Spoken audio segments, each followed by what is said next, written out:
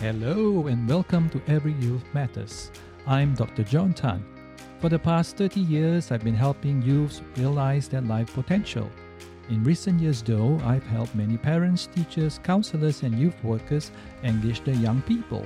In this podcast, I will share tips, tools, and ways to reach who may be that difficult or challenging youth who just will not respond to your best intentions.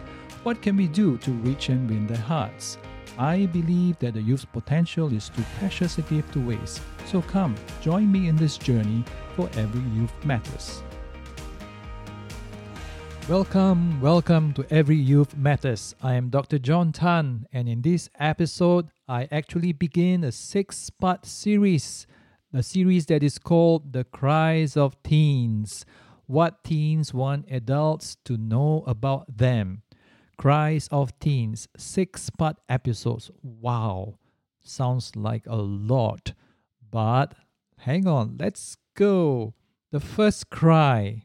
Oh, by the way, perhaps just a word of caution. I would ask those who are listening to the Cries of Teens, I will ask that you please hold your judgment. What we have done through the years of working with young people is to hear them, to collect their cries, and we collated them. We kind of look at them and put them together in different categories. So these are not the cries of a specific person, but the cries of different groups of people, and we aggregated them together. And I've chosen 6 to look at this series. So I would ask that you first listen to me before kind of like disagreeing or whatever, but just give me a good listen, because these are the cries of teens right from the bottom of their hearts, and they share with us, and they want adults to know and take note of and respond to them accordingly. Okay? So let's look at the first cry. The first cry is this: we are changing, we are confused, and we are vulnerable. Let me repeat that. We are changing, we are confused, and we are vulnerable. Now you may think, what's going on? What are they changing?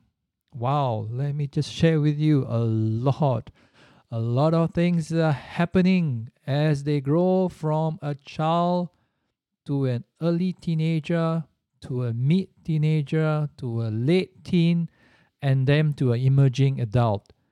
There are lots and lots of changes they are going through. And in my series, Every Youth Matters, what we're going to do is to touch upon some of these changes as what we will call them as developmental tasks, but later. First, let's hear this cry of our teens and find a way to respond to that cry in such a way that will affirm them, reach out to them, help them feel that we understand them, do not judge them, and yet we can journey together. So let's take a deep dive into what does it mean. What does it mean when a young person says, I am changing, I'm confused, and I'm vulnerable? If you listen deeply, you will hear something, and that is, I'm scared. What's happening in my life right now? I'm scared. Can you assure me that I'll be okay? Can you assure me that, I will not be lost? I will not be abandoned? Yeah. So that's one possible way of looking deeper into the heart of a young person. And I will want to relate my personal story. I think in somewhere in my podcast, I did mention about my physical height. I am 1.88 meters, not short, right? I have been that height actually since I was 12, from primary 6, right after PSLE. One night I slept In the morning, I woke up tall and taller. I was very gangly. It felt very, very odd. I was changing. Yeah, right. And when I went to secondary school, I remember I looked just like a walking bamboo. And I was teased to no end. And my classmates, right, made fun of me. And that kind of brought up the wrong side of me, getting into trouble and all that. But the change was a physiological change, but the pain was an emotional one because I did not know how to handle.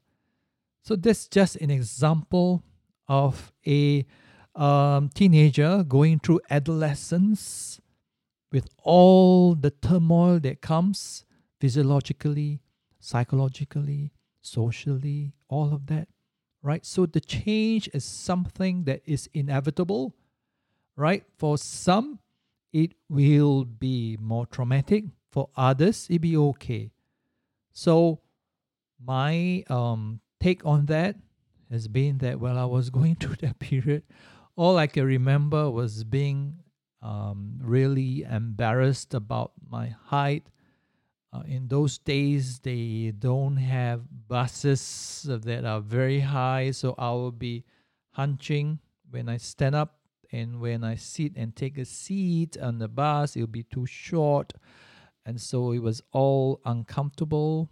And so, can you imagine a gangly early teenager walking down the road with arms flaying like sticks, bamboo sticks, and with a very hunched posture? I didn't look good that time. In fact, I looked that bad, and because I love playing soccer so much, that I was had a very dark tan, and somehow my form teacher would pick on me and say, "John, are you all right? Are you taking drugs?" And occasionally, just to fill in the periods when he had nothing to teach, he will call me up to the front of the class and instruct me to share with the class how I consume drugs just because of my looks.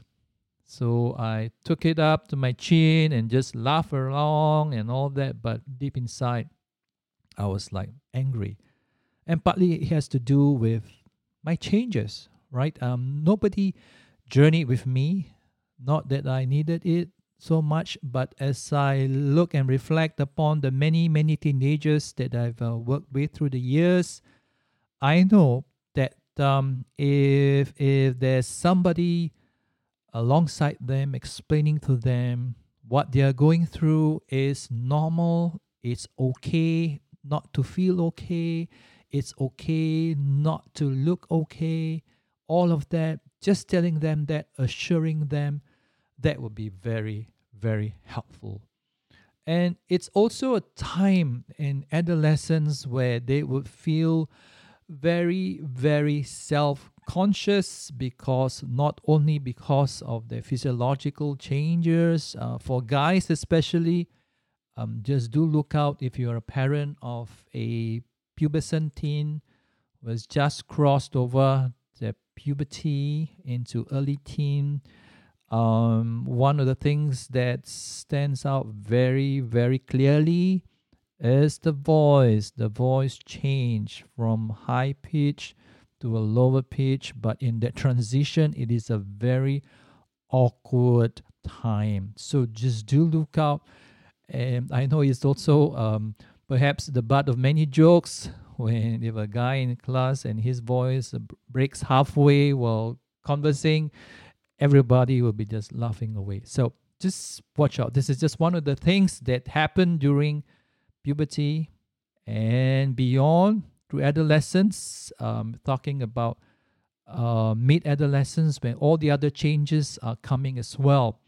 It would really mean a time of confusion. It would mean a time of vulnerability. So coming from that perspective, we adults who are reaching out to them must be very patient. We must exercise empathy. We must withhold and just not judge them, but just walk alongside them and assure them. And so this first cry, the deep look at this first cry, we are changing, we are confused, and we are vulnerable. That's what the teens are trying to say to us. So that's all I have for today's episode. I look forward to having you in my next one, which is part number 2 of this 6-parter called The Cries of Our Teens. Thank you so much for joining me today. It's been really great having you on board. And if you have not already done so, be sure to visit me at drjohntan.com. That is drjohntan.com. While there, do subscribe to every Youth Matters show. Also, if like me, you want your message to reach a wider audience online, do sign up at instantpodcastleader.com. That is instantpodcastleader.com, instantpodcastleader.com. If you do just that, you'll get a free ebook called Inspire, Connect, and Elevate Your Online Reputation. So, till the next episode, remember, we're in it together for every youth matters.